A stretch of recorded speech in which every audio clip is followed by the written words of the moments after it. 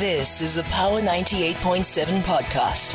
Now we're talking. Subscribe to Power 98.7 podcasts in iTunes or wherever you get your podcasts. There's more on power987.co.za. So 80 Albert Street.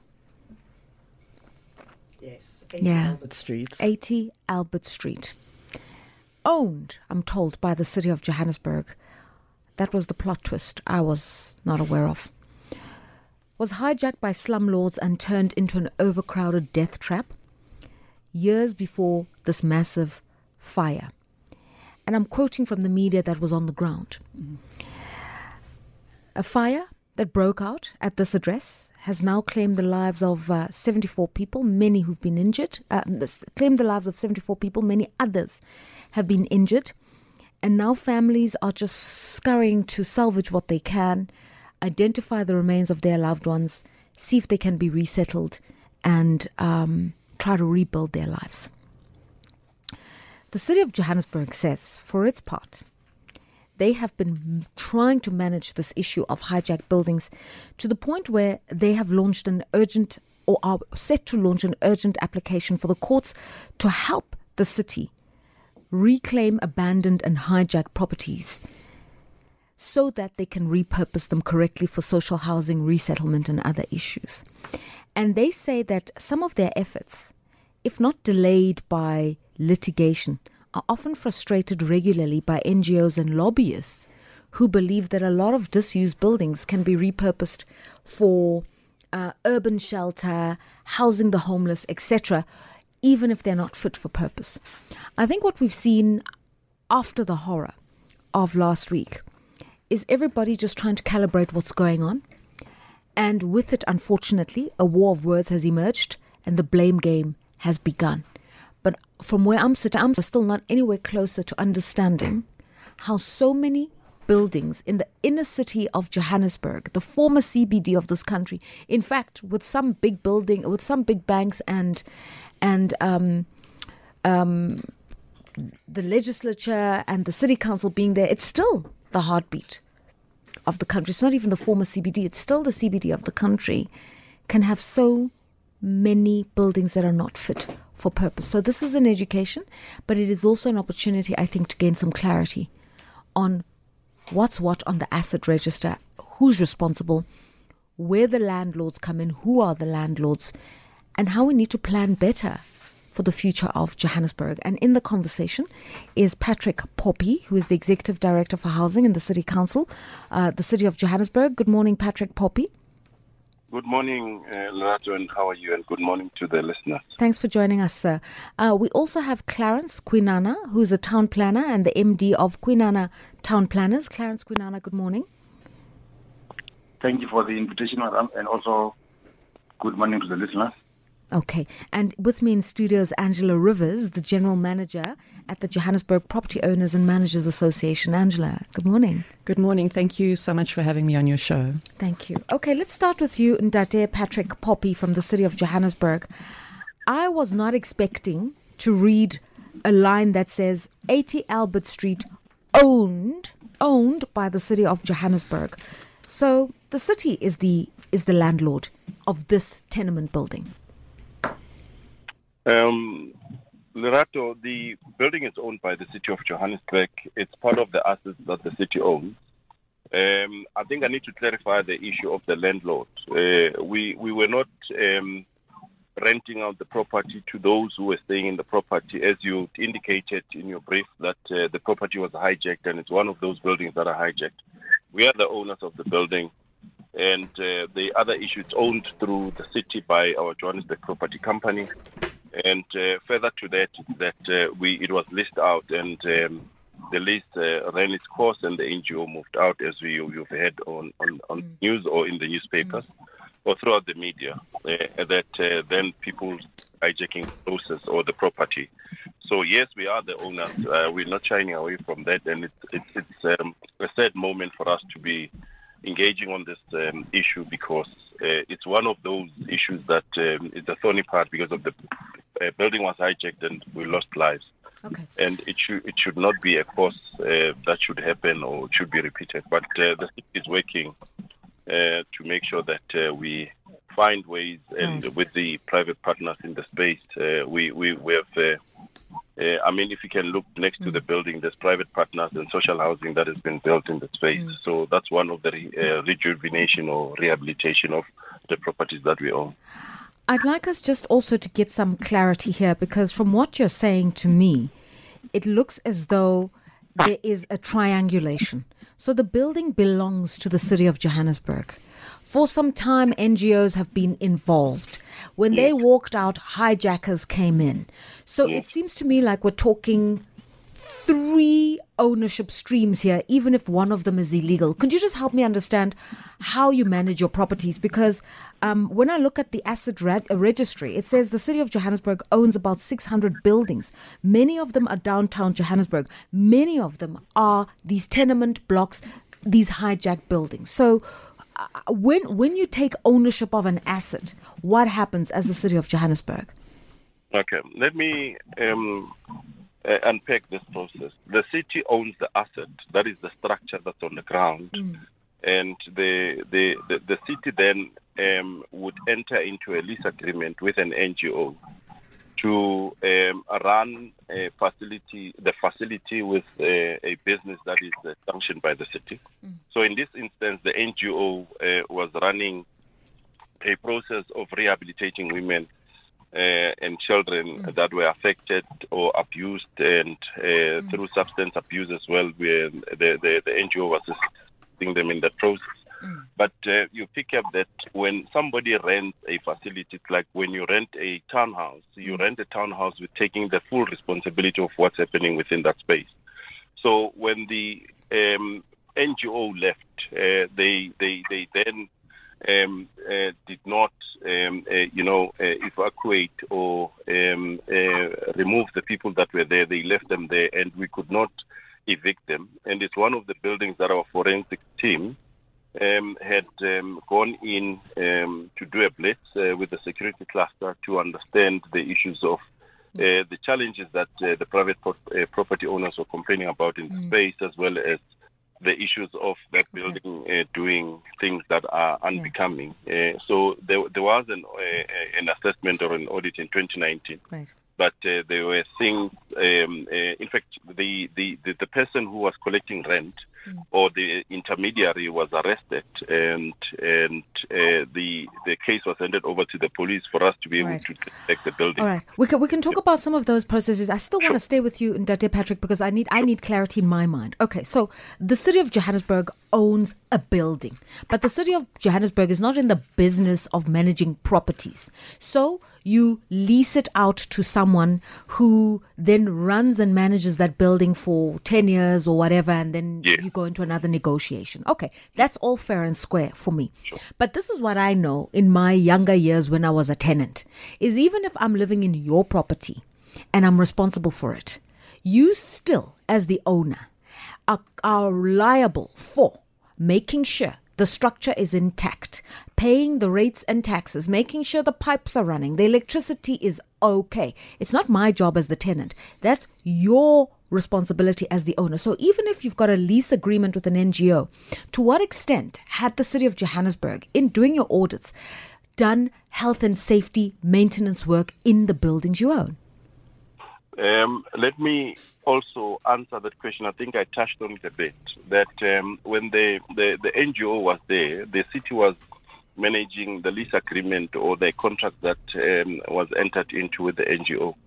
And they left in 2018. And in 2019, the city went in with the forensics team to assess the living conditions in the space, as well as doing a blitz, because of there were issues or there were challenges that were reported upon by the property owners in the space, as well as the city itself. Because at some point in time, the Department of Human Settlements, which I'm the executive director, we had written to JPC wanting to access that building so that we can convert it into social housing. But there were challenges in the sense that there were people in there. But you are correct. The services or the running of the building itself in terms of rates and taxes and services were being taken care of by the city at that point in time when the lease agreement was running. Right. But when the NGO moved out, then we had to take action, hence the situation that we are at now. All right. So it's fair to say, before I bring in the other participants, it's fair to say it's your building. Regardless of who's running it, it's your job to make sure that fire escapes are maintained, that there are fire extinguishers, that water pipes are running, that doors for emergency exits are well lubricated, and that that they're open, and that you manage the number of people who are in the building. It's your responsibility. You are liable for that legally. You may say that, Lerato, but let me clarify. When we did the blitz in 2019, it was for us to take back the building. So for the mere fact that the building was hijacked, it was difficult for the city to be able to access or rehabilitate whatever was inside because of the area was taken over. I can accept that, Ndate Poppy. What I'm saying, I can accept that it was hijacked. We will talk about that. But I'm saying legally, if this thing went to court today and the court said who owns the building, City of Johannesburg, as the owner, according to property law, these are your responsibilities. Do you accept that? Let me accept that with the view that we need to take into account that the building was over there, was like I indicated. But I think let's have the discussion. All right, let's bring in the other participants. Sure. Angela, you've heard what the Executive Director for Housing says in the City of Johannesburg. So what do you know about hijacked buildings? When somebody hijacks a building, what happens? So there's three ways that a building will get hijacked. The first is when the owner leaves the country, he leaves the building neglected, and it's too difficult to sell it due to council issues or whatever the case is. They leave the country, it's an empty building, it's an opportunity. That doesn't happen so much these days, but it did happen quite a few years ago. Mm-hmm. The second way that a building will be hijacked is if it's mismanaged. A well-managed, well-looked-after building will not get hijacked. Hijackers are opportunistic, so they will literally drive around town, see how a building looks from the inside. If it doesn't look like it's looked after, if there's sewage pouring out into the street or whatever the case may be, it's an easy target because the people living in that building are vulnerable. Then the third one, which is what happened in particular with this building, is a syndicate will move in, intimidate the tenants and take over the building. I heard over the weekend that one of the women who was living in the shelter was living in the shelter when it was hijacked. So this story about the lease being expired and all the rest of it, I don't believe it unless we can see it. The story that I've heard is that they were being the building was hijacked while it was still a shelter, and the women that were living there for protection were intimidated out of the property. And my understanding is that the City of Johannesburg was made well aware of this as it was happening. Okay, I'm still on the just basic understanding of responsibility. So, as a property owner, I know that each month I get a statement from the City of Johannesburg that says you have to pay for your services. And if I even delay by 2 days to pay, they send me an email to say, you better get it done, otherwise we're going to start charging you interest. So when you own a building or you're in a lease agreement with somebody who owns a huge commercial property and you're not getting those rates and taxes paid, how do you go about claiming the money? Because as the City of Johannesburg, you're losing money. So surely you're not just going to walk away from the potential of 1 to 2 million rands worth of rates and taxes each month. Absolutely. Evaporated. Absolutely. The city is losing huge money on hijacked buildings. A hijacked building does not pay water, electricity, rates, sewer, refuse. They pay nothing towards council. Every cent of rent that they collect goes into their back pocket and to pay off any officials that come to inspect the building. And yet those services are running. In some cases, they're still running. I have a client who has a building that is hijacked. We have done a level 3 disconnection, which is where they go in and remove the electrical meter from the building in order to end the supply. City Power has been to the building. The hijackers beat up City Power. They went back with SAPs, and SAPs refused to go into the building. So that building is still connected and still using electricity. Okay, through means of intimidation. Through means of intimidation. For the original owner, because you say not all buildings belong to the city. So for the original owner, like your client who left the country, how do you buy a building for 5-10 million and then walk away from it? There is at the moment quite a disgruntled feeling around investors. There's a lot of money, over 100 billion rand has been invested in the inner city by private investors. JPOMA itself, member base, has about 250,000 residential units. So that's big money, but we don't get any support from council. The billing system is a mess. Service delivery is non-existent. We get charged for things that we don't use. We get charged for ridiculous things, like we're the only municipality that pays a per unit rate for our sewer, where every other municipality pays for usage. There is no support for inner city affordable housing at all from the city. And what's happening is good developers, good investors, people who want to really pump money into the inner city and invest in affordable housing units are moving out. Okay. City of Johannesburg, Patrick, Poppy, how do you respond to that? Is that even when people try to repurpose buildings, reinvest in the inner city, they don't get support from council. They don't get linked up to services quick enough.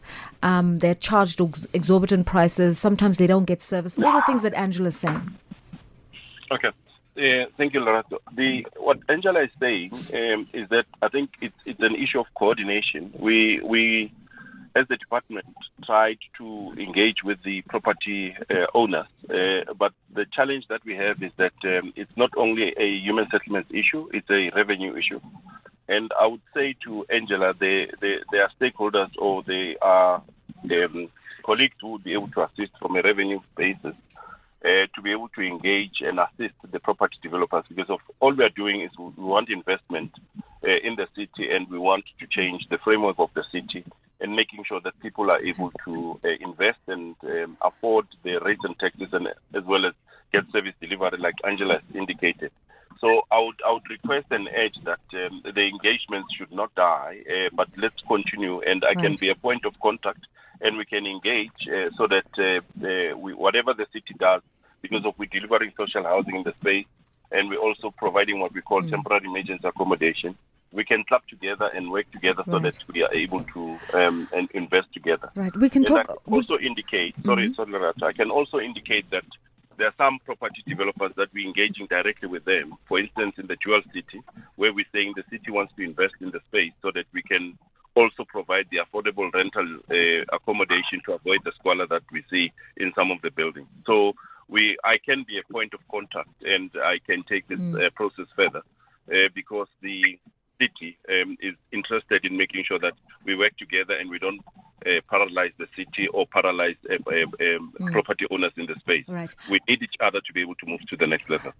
And I hope this conversation will move to the next level in a second. And I don't want to leave Ndate Clarence Kwinana out of the conversation. So as a city planner, what do you make of the state of Johannesburg right now, Clarence Kwinana? Thank you, madam. I go to Johannesburg and drive around every day, and indeed, it is in a state of great decay, or some of its parts, or the greater part of it anyway.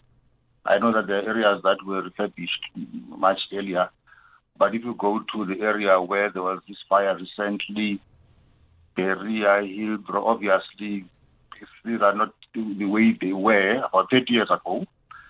So there is a need, if I may compare that to other cities I've been to, even here around Africa, not even talk about Europe, just here around Africa, go to Lusaka, go to Dar es Salaam, you find that there is strong law enforcement there.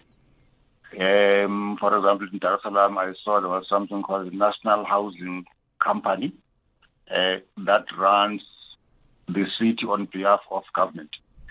And the laws are very strong that everything that's got to happen in terms of making sure that there is cleanliness, it happens, healthy buildings, access to water, access to electricity, security system of the city in terms of the buildings is quite strong, linked to national intelligence so that they pick up very quickly and easily if there are certain tendencies that are veering towards buildings getting hijacked. That will never happen. So you need also strong law enforcement in order to make sure that your city does not veer towards a state of decay. And you also make sure that people who live in the buildings are people who are supposed to be there.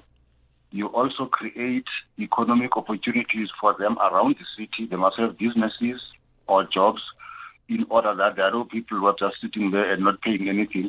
Because, you see, unemployment can be used as an excuse, but you want to make sure that people are allocated business spaces, are funded, are assisted, are monitored, so that you make sure that everything in the city is functioning for the benefit of the city itself, for the benefit of your communities. All right, we will continue talking about a broad vision for Johannesburg, because what we've also seen is huge migration out of the city by big business, by SMMEs, and I think that's had a really detrimental impact on the city of Johannesburg. I want to thank you for your time. Please stay with us. We're not ending the conversation. We're just going into headlines. Patrick Poppy, Clarence Kwinana, and Angela Rivers. Time for the news. Power Talk. The view of the nation. It is 11:35. We're going to continue with our conversation. Our view of the nation for Monday, solving for Johannesburg's housing crisis and the hijacked buildings. In the conversation are Angela Rivers, the General Manager at the Johannesburg Property Owners and Managers Association, Clarence Kwinana, Town Planner and Managing Director of Kwinana Town Planners, the Executive Director of Housing for the City of Johannesburg, Patrick Poppy, as well. So, Patrick Poppy, let's ask you to just respond a little bit to what Clarence Kwinana says. The vision for the City of Johannesburg, is there one? There is a vision. I think one needs to indicate that, Lerato, we had what we call the inner city housing implementation program, which was meant to claim back the properties that are derelict, privately owned by government, various stakeholders, and the city, to claim them back so that they can convert them into habitable, affordable rental facility, or be given out to developers who are going to take these buildings, convert them into rental accommodation, as well as ensuring that they sign a long-term lease with the city. And then when the lease expires in, let's say, 30 to 40 years or 50 years, depending on the magnitude of the arrangement, therefore the building can revert back to the city. So there is that program, and we've been working with the lawyers as well as the NGOs representing some of the owners or the beneficiaries or people who are living in some of these buildings. So there is a plan, and National on Friday indicated that they are assisting or will be assisting the city in terms of these buildings to make sure that we rehabilitate and claim back the city. Right. Okay, so Clarence Kwinana, a big issue is this question or this issue of hijacked buildings in the inner city of Johannesburg, because it adds to the decay, the squalid conditions that many people complain about and lament when they see the inner city of Johannesburg. You've also said, driving around, you ask yourself, have they created spaces for enterprise, for SMMEs, walkways, have they posted sufficient security personnel? So what makes for a functional city, Clarence Kwinana? Well, firstly, you as one of my colleagues has said, Patrick, you need to ensure that the decay has been eradicated, buildings have been refurbished. And what then you need to do, you have to have target groups where, for example, you ensure that your properties, as I've said already, are used for accommodation. And then you've got also, your target groups like your young couples, new entrants in the job market. You have got working adults. You have got younger military veterans who may not want to live in freestanding homes away from the city. They want to come within the city. So once you've got all of your groups here, this is going to result into some kind of social cohesion. Yeah. And by the way, when we talk about housing the people in the inner city, we're not talking only African people or black people. Just have people of all races, because once they see that the city is functional, Yeah. and then everybody will be attracted to come and live in the city, especially where there's national security, there's businesses running, safety and securities are guaranteed. So it begins to improve. Okay. And then don't allow decay at any one time. Don't allow them to be hijacked. So as I said, that other countries are very strong on national security. To prevent all of those issues. Angela Rivers, this issue of the hijacked buildings unfortunately also coincides with the issue of crime, because apparently they become centers of criminal activity. They become drug dens and prostitution dens and the like. And here we are talking about repurposing of buildings into social housing and addressing shortages. What are your examples of best practice of how to reclaim buildings, how to evict people and get things done correctly? So I think the first thing and the most important thing to state is that I know there's a lot of talk around the PI Act, which is the Prevention of Illegal Eviction. That is a constitutional act. So it's very, very difficult to change that and to make any changes on it. However, in 2014, the city wrote the problem property policy, which empowers them to go into hijacked buildings, do inspections, and decide whether or not the building is habitable or not. To give you an idea of how successful this policy is, in between the years of 2001 and 2006, the city's own lawyers got back 300 buildings based on this policy alone. Right. And this I've confirmed with the city. He's not working with the city anymore. But in that period that he was working for the city, he personally got 300 buildings empty based purely around the problem properties policy. And how was it done? Through using the policy. So the policy going to the law, but I'm saying physically, you go in there and take it back? So you go into the building. The city is empowered to go into buildings unrestricted. And through there, they can decide. There's a list of 30 things that they can use in order to decide that the building is not possible for human habitation. And if we look through the list, we can literally tick them off as everything that was part of 80 Albert Street. No fire compliance, not in a healthy state for human habitation, no water, no electricity, overcrowded, limited access. The list, the policy is on site. Anyone can go and look at it. There's 30 plus things that if they'd done an inspection on that building, and even if they'd done the inspection in 2019, like they say they have, okay, maybe they did because they arrested someone who's now disappeared.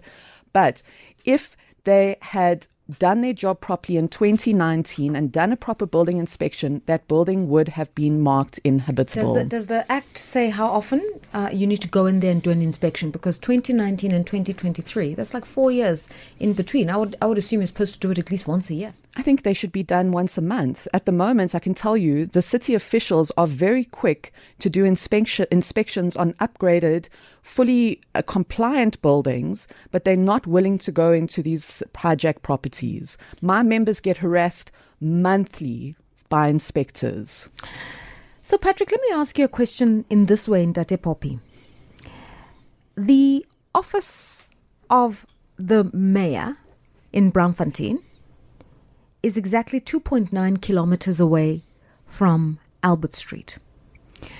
The ANC's headquarters, Luthuli House, is exactly 1.7 kilometers away from Albert Street. I actually Googled this. I did a Google search.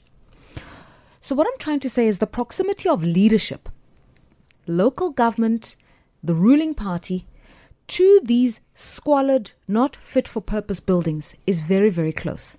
So people going to work, you city officials going to work every day, regardless of which party you represent, you see them daily. Every single day you can see them. And yet it seems as if you've done nothing about it. Why? Larat, it's not that the city has done anything. Like I indicated that the case that was opened through GFIS, which is our forensics team, for the challenges that we had in that building. The out to the police and assist in terms of ensuring that we evacuate those who are illegal and make sure that we take over the building. And I also indicated that we wanted to convert the building into affordable rental units. But the issue was that we could not evict people without providing them with alternative accommodation. And that was also a challenge for us to be able to evict or take, because of, as you know, that the Blue Moonlight case indicated that whoever could be evicted within the space or any building should be given alternative accommodation before an eviction can take place. Mm-hmm. So as the last sphere of government, we had that responsibility to make sure that we provide alternative accommodation.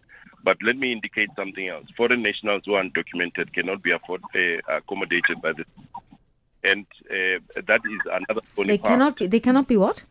They cannot be accommodated using the resources of the city. If they are undocumented, they have to be deported. And are you sure about that? Because the Minister of Human Settlements, the National Minister of Human Settlements, is on record last week speaking to this very issue, saying, she says in her own voice, Mamolo Kukubai, we have to resettle people to safety. We have to get them out of these death traps. And many people are not signing up from 80 Albert Street because they think we're going to deport them. And we are not. Certainly not just willy-nilly in accordance with the Constitution and Section 28 of that Constitution. So from where she's standing, a whole national minister says safety first, dignity first, and then we consider all these other issues. Was made. I had an engagement with the minister before and after. Because there was a disaster, we indicated that we are not going to displace people or affect or impact their livelihoods because of people have lost brothers, they've lost their lives. We need to be human and treat everyone with the necessary responsibility. But that's not being altruistic. That's just the law. The Constitution enjoins you to behave like that. You're not doing anybody a favor. It's the law. You have to, by the law, do that. No, but Lerato, we can engage about this, and there's a law that indicates, I can share documents with you, that indicates that Just tell us which part of the law. Yeah, we've got a temporary emergency accommodation that's approved by the city and has been engaged with all the stakeholders. That indicates clearly that we only accommodate people who qualify and documented people. There are those people who come from foreign countries, but as long as they're documented, we can accommodate them. Those that are not documented, we cannot. And it's very clear. Mm-hmm. And which part of the law that day, Patrick? I'm saying there's a policy, and I can share it with you. And I'm indicating this purely because of this policy. I was hoping you could just share it with the listeners because we're talking about the issue right now. Yes, I'll share it with you. And National has got the same policy that says people who are not documented cannot be afforded accommodation. They need to be repatriated to their own country. Those who are documented, we need to treat them with the dignity that they deserve. And it's there. So one way or the other, the issue is that, as you've indicated, that the people should be given dignity. Everyone deserves dignity. But if you're undocumented, why should we treat you with that dignity? We need to make sure that... Why should you? Because the Constitution enjoins you to do it. It's written here in Section 28 of the Constitution. I'm looking at it. But we are saying, in terms of our policy that we have, we can't accommodate anyone who's not documented. How do we? Lerato, we can share that document because I want you to read it intertwined with the law, Section 28. Anyway, I don't want to belabor this issue. I'm just saying your political principle, your minister, absolutely contradicts everything you've just said. Not that she's condoning illegal immigration. She's saying in a crisis where children must be resettled, women must be resettled, they have to sign up. And they think we're going to deport them, and we're not, because right now the crisis at hand is to give people shelter. Once somebody's got a roof over their head, we can then discuss the other issues and bring in immigration officials. And where we are right now is in crisis stage, is it not? Let me clarify that again. The minister indicated that because of people are displaced and there was a disaster, we need to accommodate everyone. That's why we were processing them, to make sure that everybody is given the necessary opportunity to be able to present or to be able to give us the necessary documentation, or we are able to assess them through their various embassies. The Tanzanians and the Malawian embassies came through to say that we are willing to assist so that we can make sure that these people are here legally, not illegally. And the minister indicated that we are not going to displace anyone, let's assist anyone. Okay. That's why we relocated them to a facility where we are able to deal with all the other issues that ancillary issues. Okay, so let's not belabor this issue. Here's a secondary thing. So we're talking about the fire on Albert Street, but 6 weeks ago was an explosion, massive explosion near Lillian Ngoyi Street. All of this is saying to me, maintenance of the city of Johannesburg is in poor form. It's either not happening, or the right engineers and environmental officers haven't been employed, or you simply don't care. Which one is it? No, it's not a question that the city does not care. And I think if you've been to Bree Street before the disaster happened, this was an underground, unfortunate situation that happened.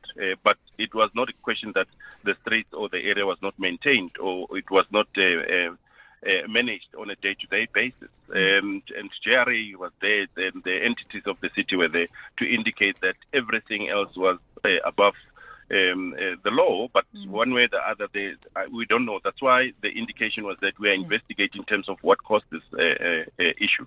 But it's not that the city is not taking the responsibility of maintaining or ensuring that the infrastructure is intact. That's why there was people were able to commute in between the areas without any difficulty. And then just lastly, and then I'll bring the other speakers in. You know, at the end of the day, the city of Johannesburg has to make some money. It has to. Yes, you've got your big budget of 77 billion, but you've also got to augment so that you can do basic upgrades, fix roads, provide services. Rates and taxes is where you make that money.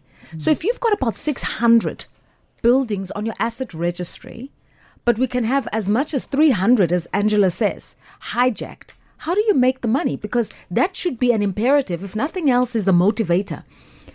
Reclaiming your building so that you can get your cash back would be a principal priority. So just help me understand the fiscal issues here. That's the principle of the city. I think you're aware of the Buyamthetho process that the city has undertaken. You've seen the MMCs and the mayor on the ground claiming back some of the properties that are not in good condition. And I think Angel indicated that some of the property owners are being harassed by our officials because of they have to follow bylaw principles. And that's the principle, and the city is using its resources to make sure that we claim back some of this illegal acts that are being conducted in the city. For instance, I mean, if people are using water or electricity illegally, they've connected, we disconnect, and then we make sure that they pay rates and taxes like any other person, like me and you, so that no one is goes scot-free without taking the responsibility.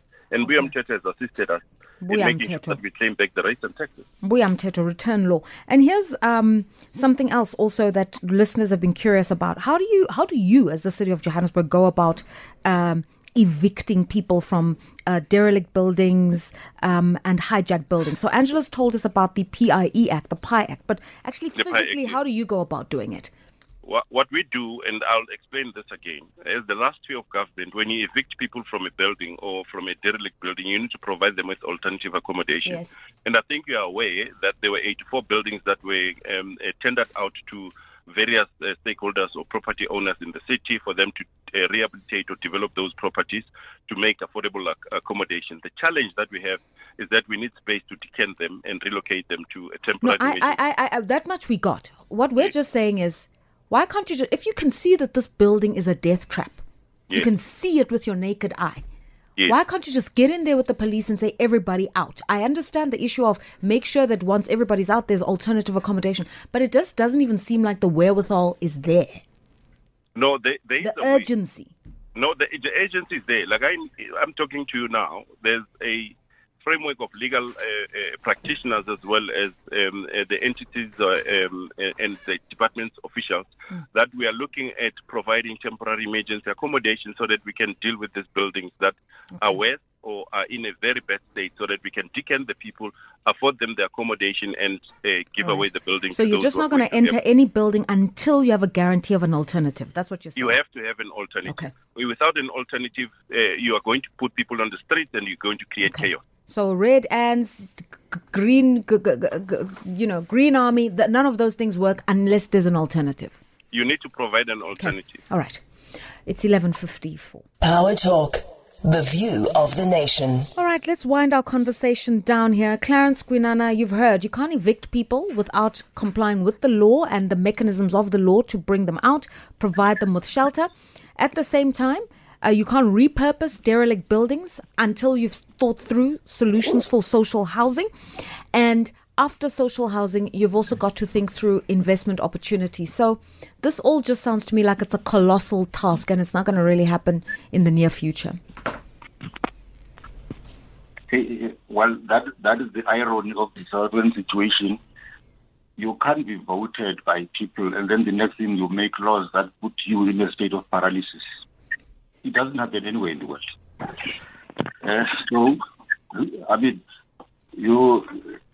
Now the people of the city are trying their best. They want to sort out all of this, but then they are hamstrung by various regulations and laws and whatnot. That should not happen. So, let me give you an example. If you can't just walk across the border, across from Accra in Ghana and get into Lagos and just go straight to a building, those things only happen yet. A person who's at the Zimbabwean border knows that I'm heading straight for a certain building in Hillbrow. So, and then you say that the law can't do anything. It can't be like that. That is why I said in other countries there is strong law enforcement when it comes to this. And I think where we are now, city officials can't do anything, then they are accused of being lethargic, but they are hamstrung by the laws. We need to revisit some of these regulations and laws very, very soon. Yeah. Otherwise, we're going to sink further and further into morass. Yeah. And just staying with you, Clarence Kwinana, because you are an urban planner, you reimagine our cities, you zone them out. I mean, for people who say, I would come back to the inner city and trade, were the services there, the security there, et cetera, do you see a momentum for people to come back into the inner city? No, of course. Look, if there are certain things that are done for a start, to deal with crime, make sure that the services are there. There's some refurbishment going on. Look, people could get encouraged to move back to the inner city. They do want at least a certain level of security. They want to be guaranteed that if I'm there, I'm not going to wake up in the morning, the business has been battled or shot, all of those things. So there must be some visible, at least for a start, maybe have some visible policing, whilst at the same time you are busy dealing with your regulations that make the city functional, make officials of the city not be able to take the actions that they want to take, as Patrick was saying. Yeah. Okay. So we need all of those things. There must be a certain degree of feeling of safety and security. Yeah, a very important one. So safety and security is an important pillar. Angela, let's give you a final comment here. Gentrification, that's been a big concern, is, you need housing in the city for the poor. You need housing in the city for students to be close to universities. You need buildings that function so that entrepreneurs can start build businesses and not be paying these exorbitant commercial rentals. But it can't happen until a lot of these other solutions are found in the inner city. Absolutely. Those who are investing are almost gentrifying it, making it very expensive to live in the inner city. And that's been the flip side of this issue. So I disagree with that, because I obviously come from the affordable housing market. So our rentals range from 1,800 Rand upwards. So being in the affordable housing market, we're definitely against gentrification. And the idea is to empty these buildings and get the same people who were living in the hijacked building back into the buildings afterwards in a formalized, safe, clean environment. So we're definitely not trying to get rid of people. We actually want people to live in the inner city. That is important for us. That's our main tenant base. Okay, and finally from you, Patrick Poppy, I know you've taken a lot of the fiery darts that have come this way, but what are you doing as the city of Johannesburg to avert another crisis? We cannot have 6 weeks apart an explosion in the inner city, a fire in the inner city, Lord knows what else in the inner city. Thank you, Lorato. As a parting shot, one would indicate that as a city official, we have to take the responsibility and ensure that people are housed correctly. And the inner city property scheme that we're working on, as well as the ICHIS, the national government has indicated that they're going to assist us so that we can relocate and remove people in bad buildings, and would work with the private sector. A few have come forward to say that we can assist. Let's rehabilitate some of these areas so that we can avoid what happened. And let's hope when we discuss or have an engagement in the near future, we won't be talking about the disasters, but we'll be talking about the fortunes that we would have made errands to turn around the process and make sure that people are safe in the space. Thank you very much. I think there's still many issues to deal with here, but I understand that the solution has to come from social housing, yes, safety and environmental standards. Police have to be involved in this, and then also the municipality in providing services. So all of those people need to be at a table right now finding a solution. Patrick Poppy, thank you for your time. He's the Executive Director for Housing in the City of Johannesburg. Clarence Kwinana is a Town Planner and MD of Kwinana Town Planners. And Angela Rivers is the General Manager of the Johannesburg Property Owners and Managers Association. You've been listening to a Power 98.7 podcast. For more podcasts, visit power987.co.za or subscribe wherever you get your podcasts.